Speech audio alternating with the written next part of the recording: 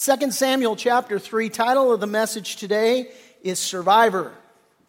Survivor. Everybody, no doubt, by this point in time, unless you live under a rock, familiar with the television show Survivor, right? Premise of the show, the idea, you take 20 contestants, you drop them into a survival situation, and there it's dog eat dog, right? It's who's going to be the last man or woman standing. There's a motto for the show. It's in their logo. I wonder if anybody can tell me what it is.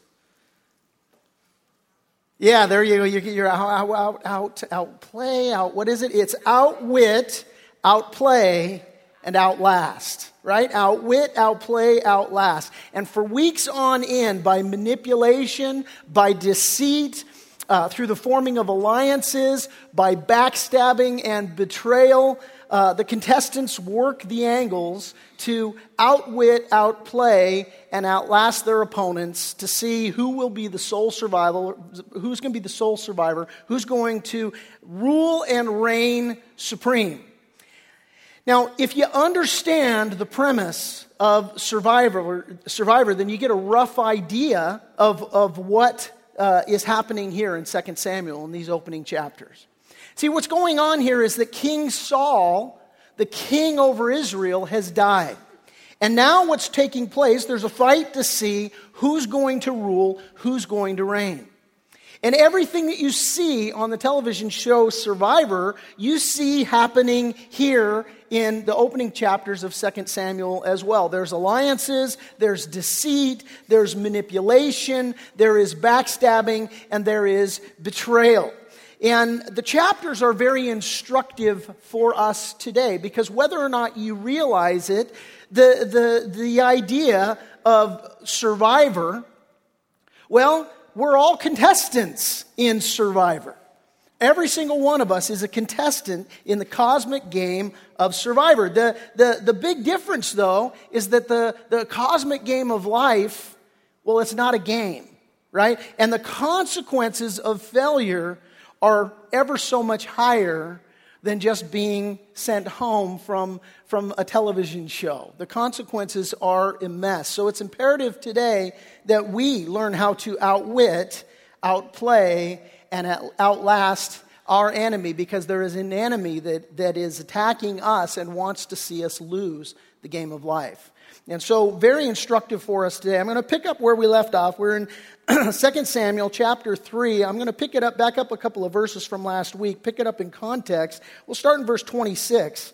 And we read there, it says, "And when Joab had gone from David's presence, he sent messengers after Abner, who brought him back from the well of Sirah, but David did not know it." Here's what's going on.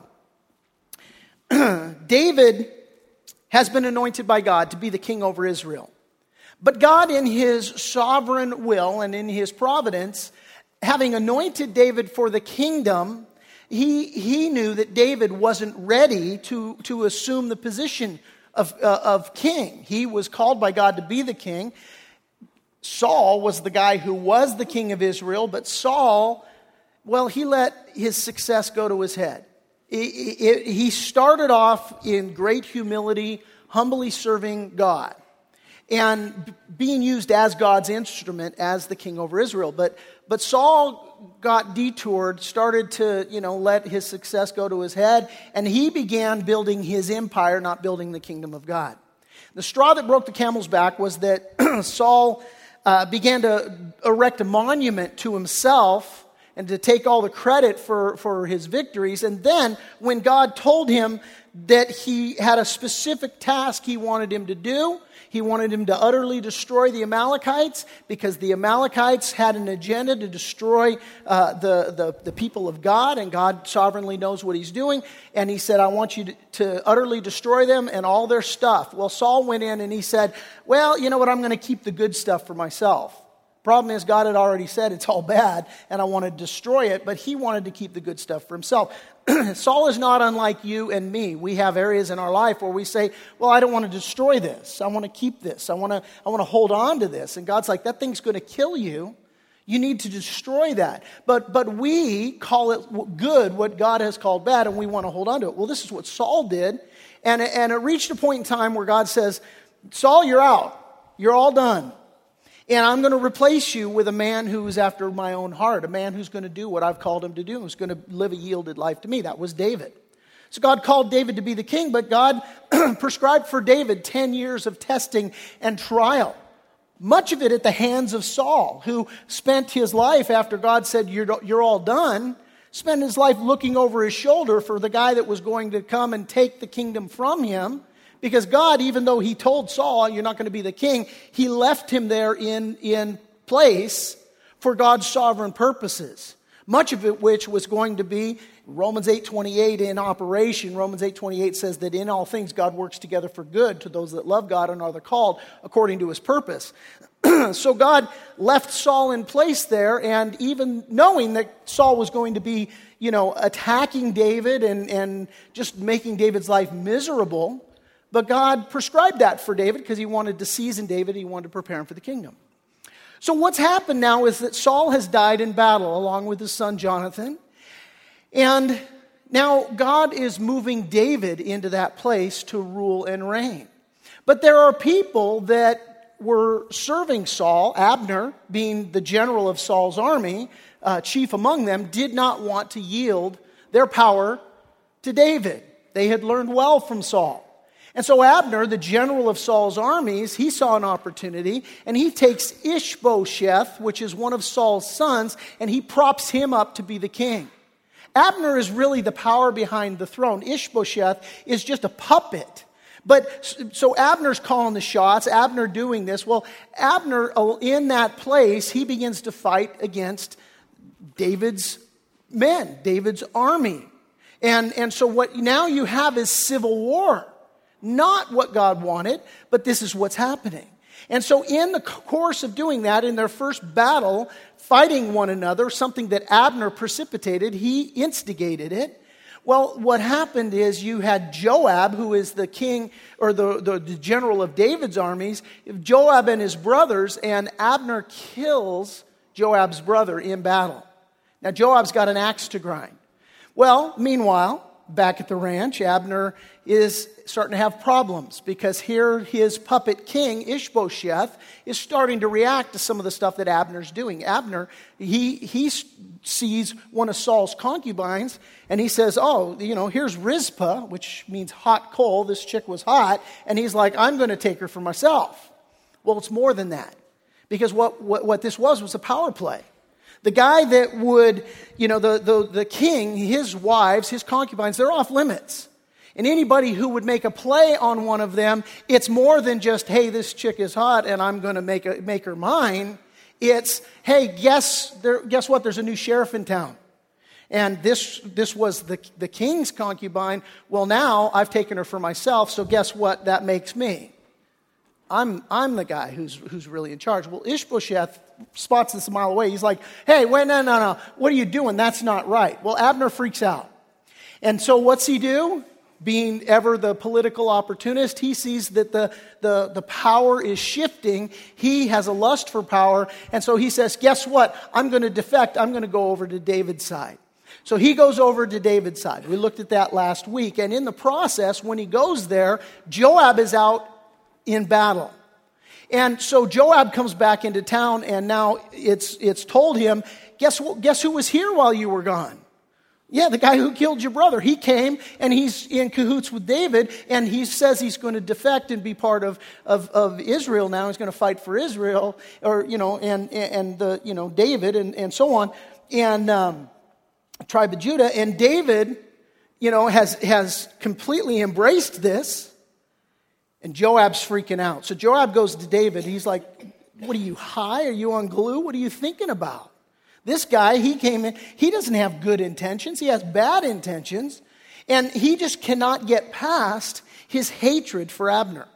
So what does he do? We read here in verse 26, when Joab had gone, or rather when Joab had gone from David's presence, well, he calls for Abner and says, hey, come on back. Bring Abner, let me talk to you. Abner comes back. Joab takes him aside into the gate, just technically outside of the city.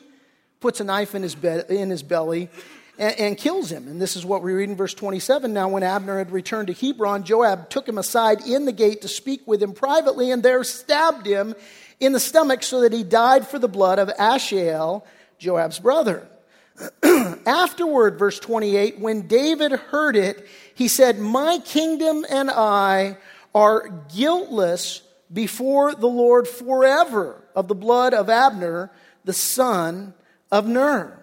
See, what happened is this murder that Joab had perpetuated against Abner, who was the, ruler of all the armies of these 11 other tribes, this messes things up for David, because what this does is it gives David a bad reputation. It gives David the reputation among these other tribes that, you know what? David is a brutal man. David is a vengeful man. You can't trust David. And so David is saying, oh, wait a minute, I had nothing to do with this. This is cold-blooded murder. It's wrong on every level, and I want everybody to know, God, chief among them, look, I had nothing to do with this. So he says in verse 29, let it rest, the burden, the judgment, the condemnation, the consequences, let it rest on the head of Joab and on all his father's house, and let there never fail to be in the house of Joab one who has a discharge or is a leper, who leans on a staff or falls by the sword, or who lacks bread. In other words, he calls a curse down on him. And so Joab, verse 30, and Abishai his brother killed Abner because he had killed their brother Asahel in Gibeon in the battle. Then David said to Joab and to all the people who were with him, tear your clothes, gird yourself with sackcloth, and mourn for Abner. And King David followed the coffin. Now, I'm persuaded here that David is not just mourning the murder of this man. It's a much greater burden that David is carrying, because David sees the bigger picture. What David is mourning is the division, the hatred, the divisiveness that's taking place between the people of God. Jesus, in his high priestly prayer, right before he was going to go to the cross, he prayed to God the Father.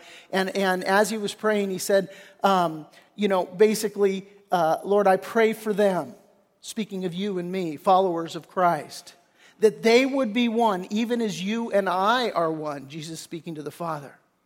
And Jesus had said that all men will know that you are my disciples, that you're disciples of Jesus Christ by the love that you have one for another. And so David mourning over this. It's not unlike Abraham Lincoln, who mourned over the divisiveness of the nation during the Civil War, or bloodiest battles we've ever known as a nation, or when we were fighting ourselves. He said at one point, because during the Civil War, both sides loudly proclaimed and professed that they were doing the will of God, that they were fighting, and that God was on their side. And Abraham Lincoln said something to the effect of, one of them may be right. One side might be right, that God is with them and that they're fighting according to the will of God. But he says, one of them may be right, but it is certain that one or both of them is wrong, because they can't both be right. And so this is the heart of David here. He's mourning not just this man's death, he's mourning the bigger implication that there's civil war, that there's anger and divisiveness and bitterness and bloodshed. And so he follows the coffin. He commands everyone that they tear their clothes. And the language there seems very specifically to imply that it would be Joab and all of the soldiers that were to tear their clothes and put ash upon them, to symbol of mourning, that they were to mourn this man. And verse 32 continues, so they buried Abner in Hebron. This is a great high honor, Hebron being that place that means to have communion or fellowship with God. That's what the name implies. And so there in this place, he's saying, no, this guy, he belongs in Hebron, and that's the place he's going to be. And the king lifted up his voice, and he wept at the grave of Abner. And all the people wept, and the king sang a lament over Abner, and he said, should Abner die as a fool dies? Your hands were not bound, nor your feet put into fetters. As a man falls before wicked men, so you fell. In other words, listen, you weren't defeated in a fair fight. He's making a public declaration. This wasn't fair what happened to you. This wasn't right what happened to you. Then all the people wept over him again. And when all the people came to persuade David to eat food while it was still day, David took an oath saying, God do so to me, and more also if I taste bread or anything else till the sun goes down. David says, look, I'm fasting in mourning here, and I'm not going to be dissuaded from that. Now all the people took note of it, of what? Of how David responded to this, and it says that it pleased them, since whatever the king did pleased all the people. And we saw last week, David was not a man without sin, and he was not a man without having, his own issues that, he would pursue in a sinful way. He multiplied wives to himself. That's going to spell disaster for him. It's at the heart of his greatest troubles. But having said that, David was a man of great character. He was a man that his people saw truly had a heart after the Lord. The Bible tells us that David was a man, God speaking, after my own heart. God doesn't make mistakes. So God saw David, and that should bring you and I hope. We're sinners saved by grace. There are areas in your life where you fall short, but hidden in Christ Jesus, holding on to that relationship with the Lord and making Him your Lord and Savior. God doesn't see you as your sins deserve. He sees you clothed in Christ. He sees you holy and without blemish, which is a joke because you are anything but holy and without blemish. I am anything but holy and without blemish, but hidden in Christ. That's how God sees us. And so the people here are seeing David's character manifested. It's well-pleasing to them. It says, verse 37, for all the people and all Israel understood that day that it had not been the king's intent to kill Abner, the son of Ner. And then the king said to his servants, do you not know that a prince and a great man has fallen this day in Israel, and I am weak today, though anointed king, and these men, the sons of Zeruiah, are too harsh for me. The Lord shall repay the evildoer according to his wickedness. Now he says an interesting thing there in verse 39. He says, I am weak today. That word weak, it doesn't mean weak like you might perceive it to be. Like, I'm a weak king, or anything like that. In fact, you might circle that word weak. Nearby you could write this. You could write gentle and restrained, because that's what that word means. And what David is doing is he's saying, look, in contrast to Joab and in contrast to Joab's brother Abishai, in contrast to these men who are harsh, I'm gentle and I'm restrained. First point today, if you're taking notes, write it down. In order to survive in the game of survival, this life of survival, in order to survive, you must outwit the enemy. You have to outwit the enemy. See, David wanted to deal with others the way that God had dealt with him. That's a very wise decision on David's part. God had dealt with David very gently. He had been gentle, and God had been restrained in David's life, just the way that God is gentle and restrained in your life. And David understood, listen, I need to treat others in this way. I need myself to be gentle and restrained, just as God has been with me. See, the Bible teaches that God is love. The Bible teaches that love is patient, love is kind, that love bears all things, believes all things, love hopes all things, love endures all things. 1 Corinthians 13 tells us that love never fails. And for David, he's learned to trust everything to the God who loves him, even his enemies. Proverbs 16:7 says, when a man's ways please the Lord, he makes even his enemies to be at peace with him. Listen to what Jesus said. Jesus said, you have heard that it was said, you shall love your neighbor and hate your enemy. But I say to you, love your enemies. Bless those who curse you. Do good to those that hate you. And pray for those who spitefully use you and persecute you, that you may be sons of your Father in heaven. For he makes his sun rise on the evil and on the good, and sends rain on the just and on the unjust. The Bible says, blessed are the peacemakers, for they shall be called sons of God. Now, you hear this and you say, yeah, but Abner killed his brother. All bets are off, man.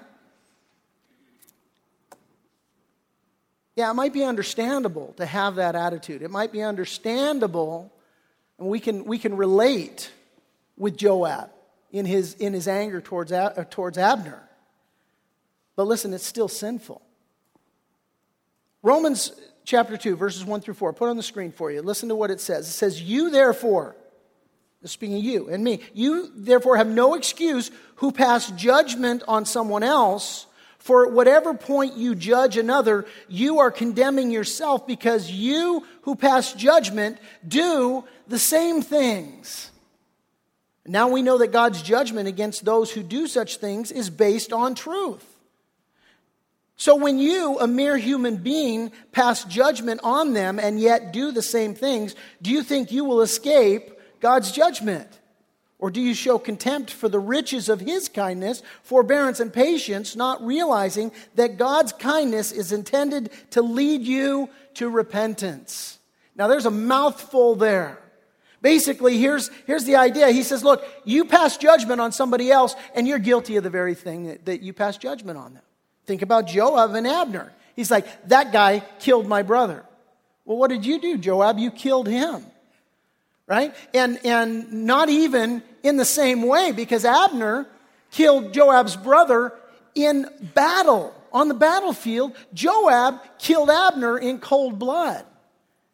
And so he, a mere human being, passed judgment on Abner, and yet he did the very same thing.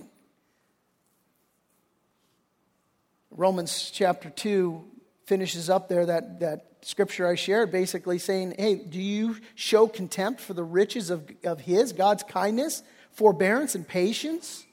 Not realizing God's kindness is intended to lead you to repentance? This is what David has discovered. David knew God's kindness. David knew God's long-suffering in his own life. He had experienced it personally. And listen, he understood that whatever needed to happen with Abner, hey, listen, God was well able to do. Whatever needed to happen with his enemies, God was well able to do. The Bible says that God's ways are not man's ways. Now, this is where we have to outwit the enemy. This is where we need to be very wise and discerning, because here's the deal. One of the enemy's primary tactics, listen to this. One of the enemy's primary tactic in your life and in my life is to get you to believe that the battle belongs to you. Now, what comes to my mind is David back in 1 Samuel chapter 17 when he fought Goliath. When David fought Goliath, and he was fronting off there with Goliath, and Goliath is just blaspheming God to David's face. He's despising David and David's God to his face, and David responds and says, basically, if I can paraphrase, look, you come to me with a sword and a shield, and you come to me as a pagan unbeliever, somebody who blasphemes God, but I come to you in the name of the Lord. And David goes on to say, look, the battle belongs to the Lord. The battle is the Lord's. It belongs to him. And the enemy, his chief tactic in your life and in my life, is to get us to believe that the battle belongs to us, that I need to take vengeance. Now, the Lord says in his word, vengeance is mine, saith the Lord, I will repay. The question is, do you believe that where your enemies are concerned? Can you trust your enemies to the Lord? See, because the battles we face, they're not really against people. They're against principalities and powers. That's what the Bible says. And I will tell people in counseling this all the time. and the person comes in for counseling, I'll tell them, listen, you need to understand that there's 200% truth that you're dealing with all the time. There's the 100% truth of the flesh and blood, and then there's the 100% truth of the spiritual realm. And you're here to see me. So often, 99% of the counseling we do is marriage counseling. And you're here to see me because, you have a physical problem and you want to attack it on a physical level. And you have been attacking it on a physical level. You need to understand your problem's not physical, that it's spiritual. That there's a spiritual battle that's going on. And if the enemy can outwit you and get you to focus on the physical, then he beats you all day, twice on Sunday. Right? And so you need to understand it's a spiritual battle. Now, being a spiritual battle, we have to fight it in the spiritual realm, on spiritual terms, if you want to survive. The other day I was driving to church, actually to the church office, and there's a field by my house, and I watched this hawk just dive out of the sky, and it was going after, a little squirrel, and that squirrel was just running for its life, and he ended up missing it. And it brought to my remembrance another time, when I used to live on the creek there, and I would see, hawks all day long. And one day I saw a hawk that had actually got a snake. And it was, way up in the air. It's got something. I'm like, what has he got? And then I watched him drop it. Now, here's the deal. When a hawk or an eagle, a bird of prey, fights a snake, how do they do it? Do they get on the ground and go toe-to-toe with the snake on the ground? That's not how they do it. They don't fight the snake on the ground. What do? They grab the snake and they bring him up into the air. And there up in the air in the clutches of that hawk, that snake doesn't have any ground on which to get any sort of leverage or anything like that. And then the bird has gravity to work on its benefit, and he just drops it. And hits the ground, and the bird's like, okay, now I can eat it because it's dead, right? And it's so instructive for us because here's what we need to understand. What the enemy wants you to do, the enemy's a snake. He wants you to fight him on his ground, on his terms, on his territory. And so often, that's exactly what we do. It's exactly what we do. See, so what we're called to do is, don't fight the fight on Satan's terms. Fight the fight on God's terms, right? And so in order to survive, you have to outwit the enemy. Not only that, second point, in order to win the game of life or in order to survive, you must outplay the enemy. Look again, verse 33 there at the end, in verse 34, the king, David, he sings a lament about Abner. And he said, should Abner die as a fool dies? What's he mean by that? Well, remember, Abner was in Hebron. Hebron is that place, remember, that it means union. It means to be joined together. It means communion with God. That certainly is what Hebron represented for David. He had spent a season in his life where he had gotten off track, where he began to walk by sight and not by faith, and it led him into the land of the enemy. He dwelt there in enemy territory, made his home there.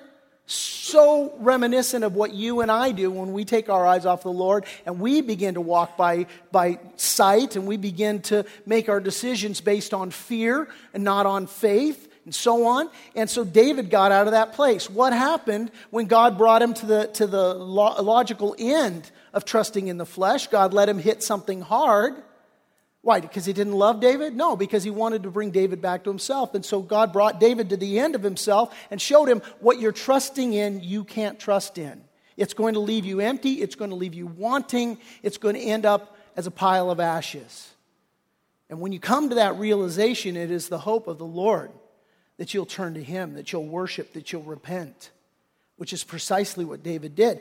And when David did that, he brought him immediately to Hebron, to a place of union and fellowship and communion with himself, a place where David now could be reminded, no, I'm not going to take matters into my own hands. Lord, I'm going to trust in you because you're good and you're God. And as soon as David did that, the people of Judah came to him and made him their king. Everything that God had promised starting to come to pass when David said, Lord, I'm just going to come to you. I'm just going to abide with you. Well, this is the place where Abner came. That's what Hebron represents. It's also a city of refuge, which meant that Abner, who was accused of killing Joab's brother, hey, he can go to Hebron, a city of refuge, and he can get a fair trial there. He can be saved there. He can be spared there. Listen, because he didn't murder Joab's brother. He fought him in battle.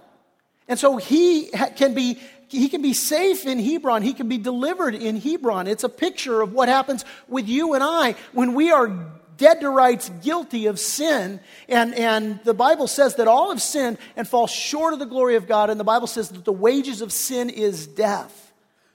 That the only hope that applies to every single person outside of God is an eternity in hell separated from God.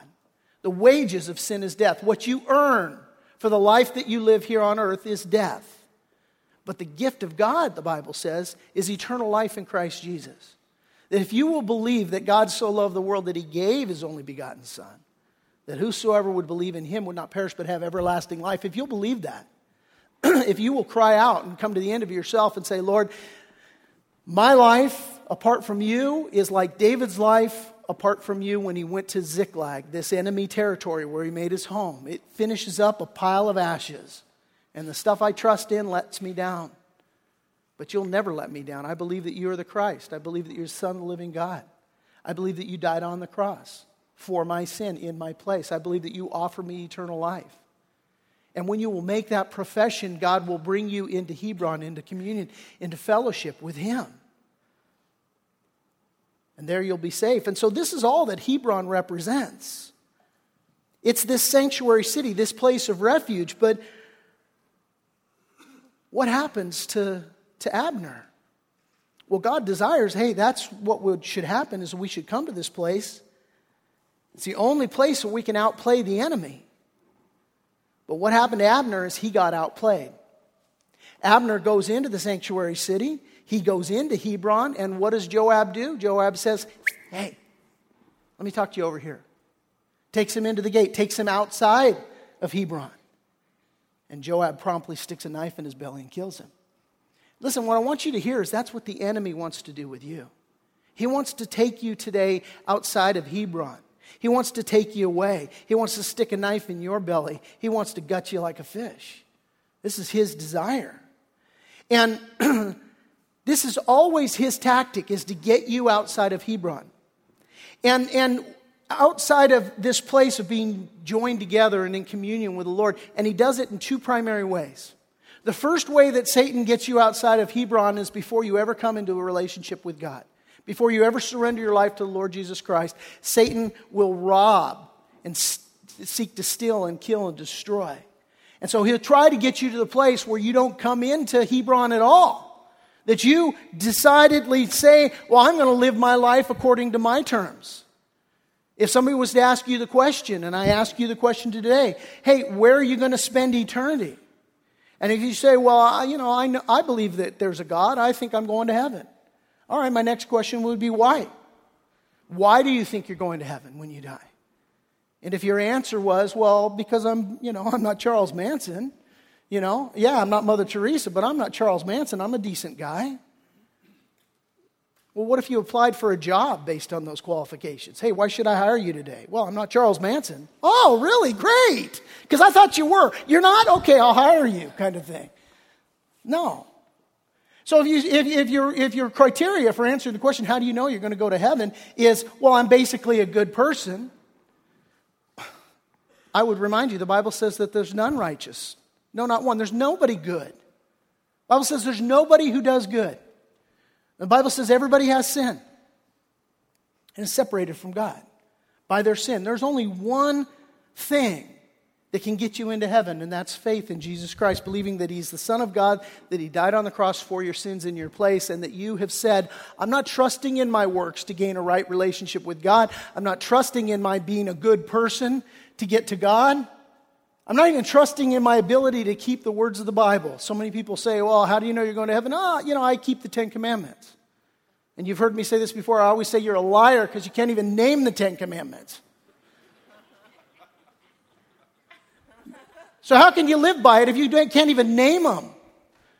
You know? And so the issue there is, man, this right here, this is what we need to understand, that Satan's first tactic is to get you to a place where you're going to reject God, or whether you're going to deceive yourself into thinking, well, you know, God's going to take me to heaven because I believe there's a God, but He's going to take me there because I've earned it, because of my works. Wrong answer. He's going to take you to heaven if and only when you say, all the penalty for my sin has been paid in Jesus Christ. My faith is in Him and in His work on the cross. I'm trusting in the work that the Lord did. Lord, have mercy on me. And listen, today, if you're here and you would answer the question, how do you know you're going to heaven? And it would have some component of, because I'm basically a good person, I would beg you to reconsider your relationship with the Lord today.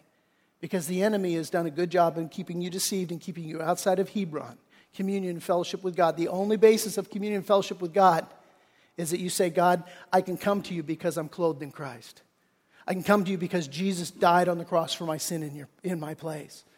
And that's the basis on which I come to you, and that's the basis on which I hang my hope of eternal life. And if this is a revelation for you today, and I will give you an invitation at the end of the message, just to proclaim, Lord, I've been trusting in the wrong things, I need to trust in you. I'll give you an invitation to receive Christ and to just make that profession in your heart. Well, that's the first way that Satan keeps you outside of Hebron. But the second way that he outplays you and keeps you outside of Hebron is when not just your salvation, but your sanctification. Now, that's a $5 Christian word. It just basically means that once you come to know the Lord, you have a responsibility to walk obediently with God, to serve God.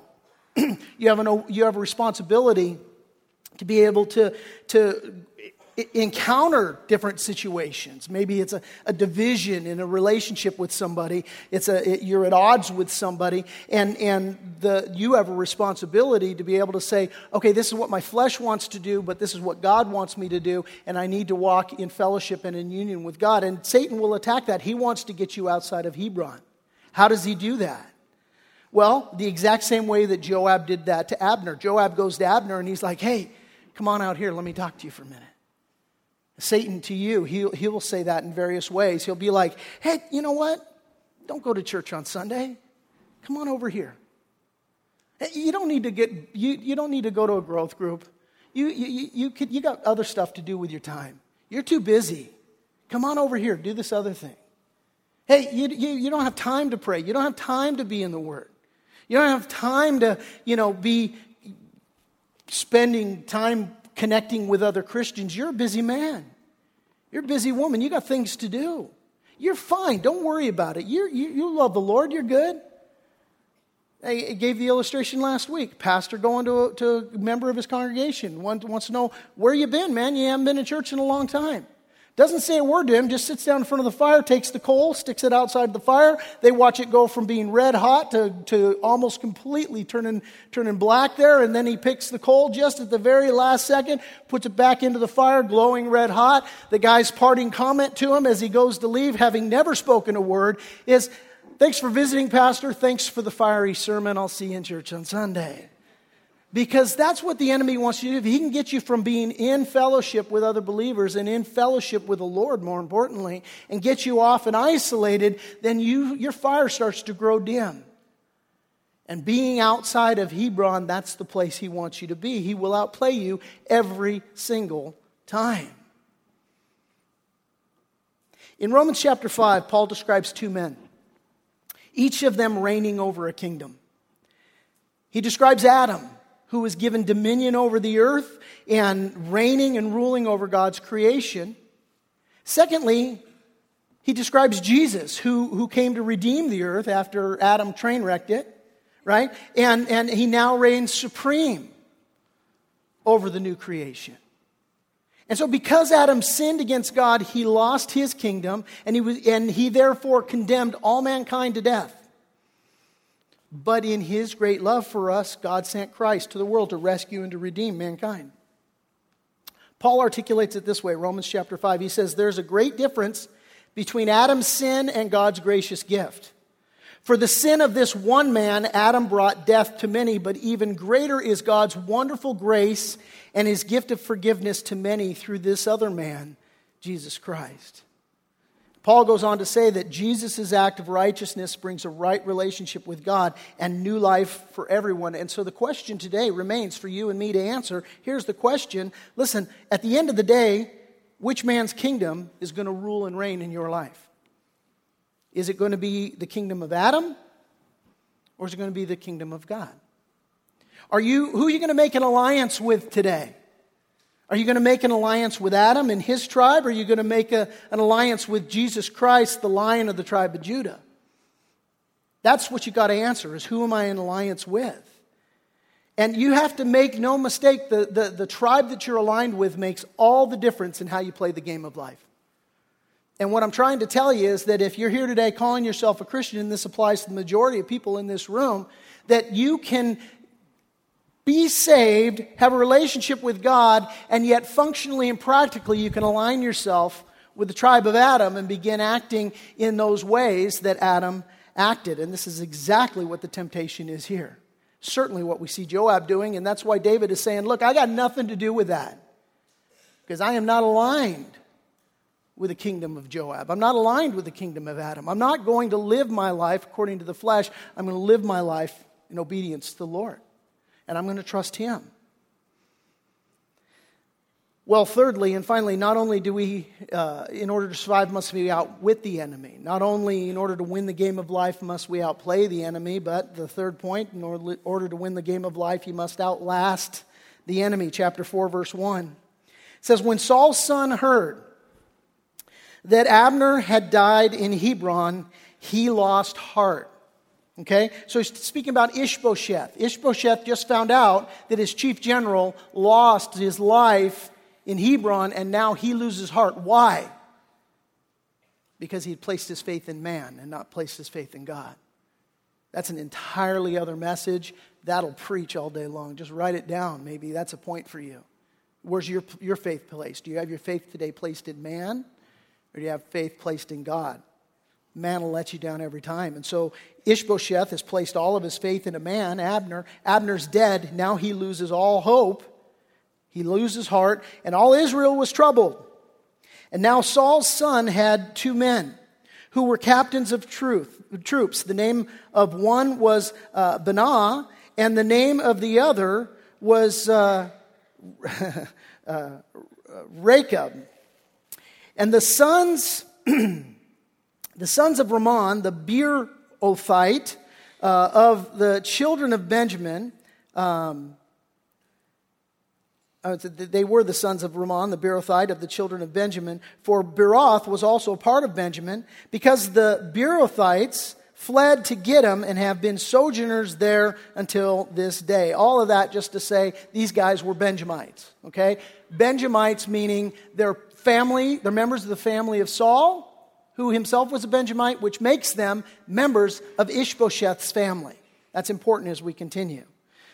Jonathan, Saul's son, had a son who was lame in his feet. He was 5 years old when the news about Saul and Jonathan came from Jezreel. Hey, Jonathan and Saul have been killed, right? And so his nurse took him up and fled. And it happened as she made haste to flee that he fell and became lame. His name was Mephibosheth. Now, this is just to let you know, Saul had another son who had a right to the throne, but they don't see him right now as a threat. Why? Well, because he had an injury and he was lame. We don't know if he was paralyzed in the fall that happened when his the gal that was watching him ran off with him to protect him after, hey, Saul and Jonathan are dead. They're going to be coming after you. I got to hide you. I got to protect you. And in the tragicness of trying to protect him, he actually was injured, and now he's a kid and he's lame. And so basically this is just telling us he's not perceived as an immediate threat. Then, verse 5, the sons of Ramon, the Beerothite, Rechab and Benah, set out and came at about the heat of the day to the house of Ishbosheth, who was lying on his bed at noon. So apparently Ishbosheth is a musician. He'd fit right in our second service, gets up at the crack of noon. So he's lying. It was actually a common practice during the day, or during this time, that you'd take a nap in the heat of the day. So he's there taking a nap at his home in bed. And they came there all the way into the house as though to get wheat. Hey, we're here to get provisions for our troops kind of thing. So they get into his house, and they stabbed him in the stomach. And then these members of his own tribe, they kill this guy. Why? Well, because they think, now that, Abner's dead, and this guy's here, now they're pulling an Abner. They're like, what's going to happen to us? Because they falsely perceive David's going to come and kill us. That's not what David wants to do. That's not the heart of David. But this is what they falsely perceive.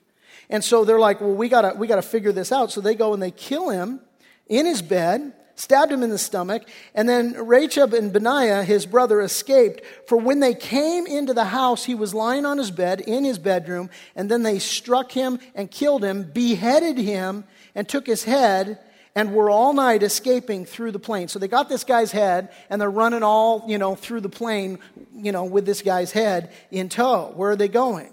Well, verse 8, they brought the head of Ishbosheth to David at Hebron, and they said to the king, here is the head of Ishbosheth, the son of Saul, your enemy, who sought your life. Now hold that right there and just know this. David did not perceive Saul nor his house as an enemy.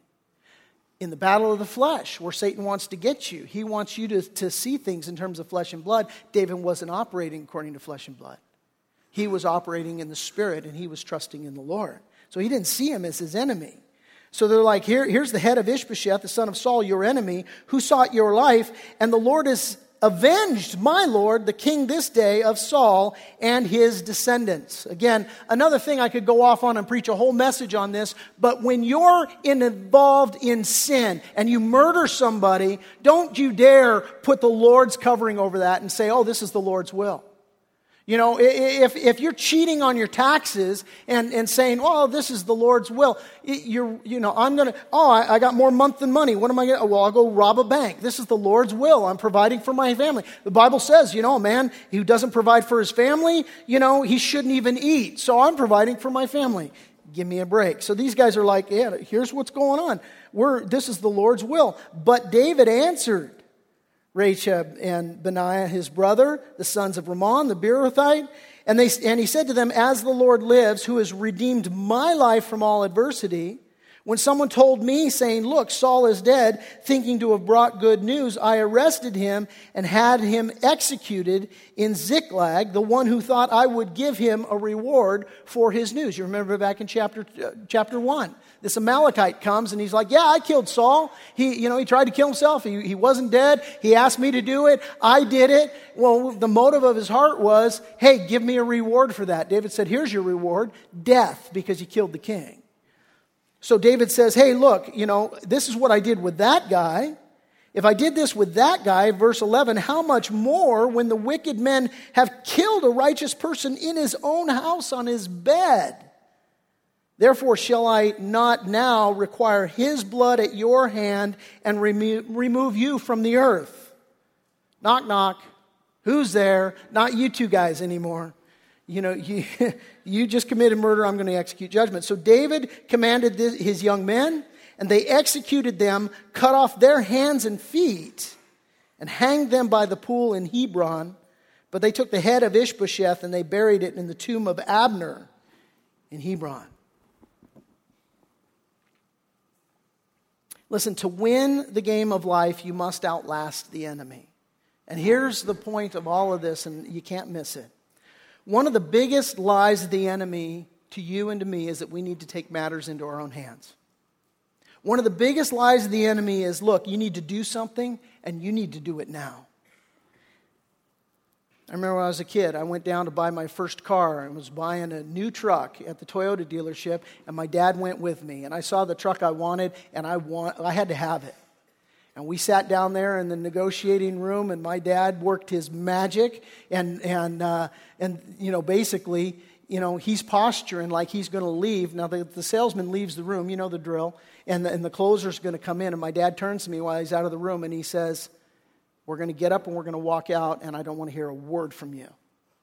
And I'm like almost in tears. I'm like, you're going to lose my truck for me, Dad, And the guy's telling him, you got to act now. This deal is for today. You're going to lose it. We only got a few hours left. My dad's like, it's all a lie, Dad. We don't have to act now. He wants us to act now. Just chill. So sure enough, the guy comes back in, and my dad gets up. He goes, thanks, we're going to leave. And we're walking out. We didn't get out the door. The guy's chasing us down. Please come back, kind of thing. And we left with my truck. But we didn't leave on his terms, And the issue here, the enemy, he wants you to take matters into your own hands. He wants to tell you, look, you got to act right now. And here's David's attitude. David goes, look, if God anointed me king, if God wants me to rule, He can work out the circumstances. It's completely up to Him. Listen, God is able to work out the circumstances in your life too. And I don't know what it is that's got you pressured, what it is that's got you worried right now, what it is maybe that you've been tempted to take matters into your own hands and you can't trust the Lord by faith. Listen, you have to trust in Him. Genesis 1:1, pop quiz. What does it say? Anybody? Genesis 1:1? In the beginning, God created the heavens and the earth. Did He need your help to do it? Did He ever ask you for your help to do it? Was there anything you could have done to help Him? In the beginning, God created the heavens and the earth. If you can believe Genesis 1:1, you can believe every word of the Bible. Because the guy that created heaven and earth is more than able to handle whatever situation you got going on in your life. More than that, listen. Romans 5.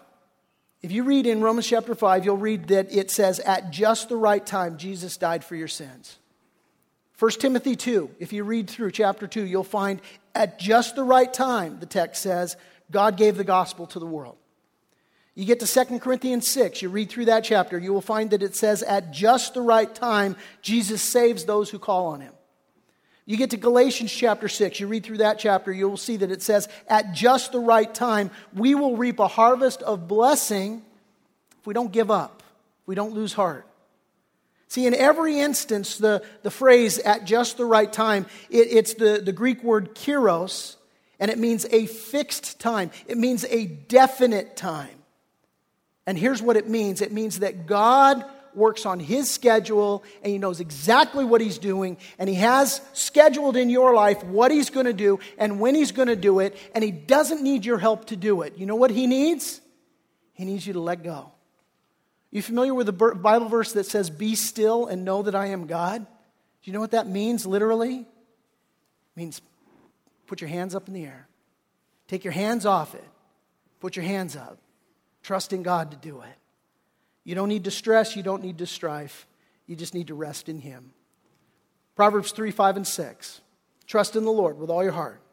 Lean not on your own understanding. In all your ways, acknowledge Him, and He'll direct your paths.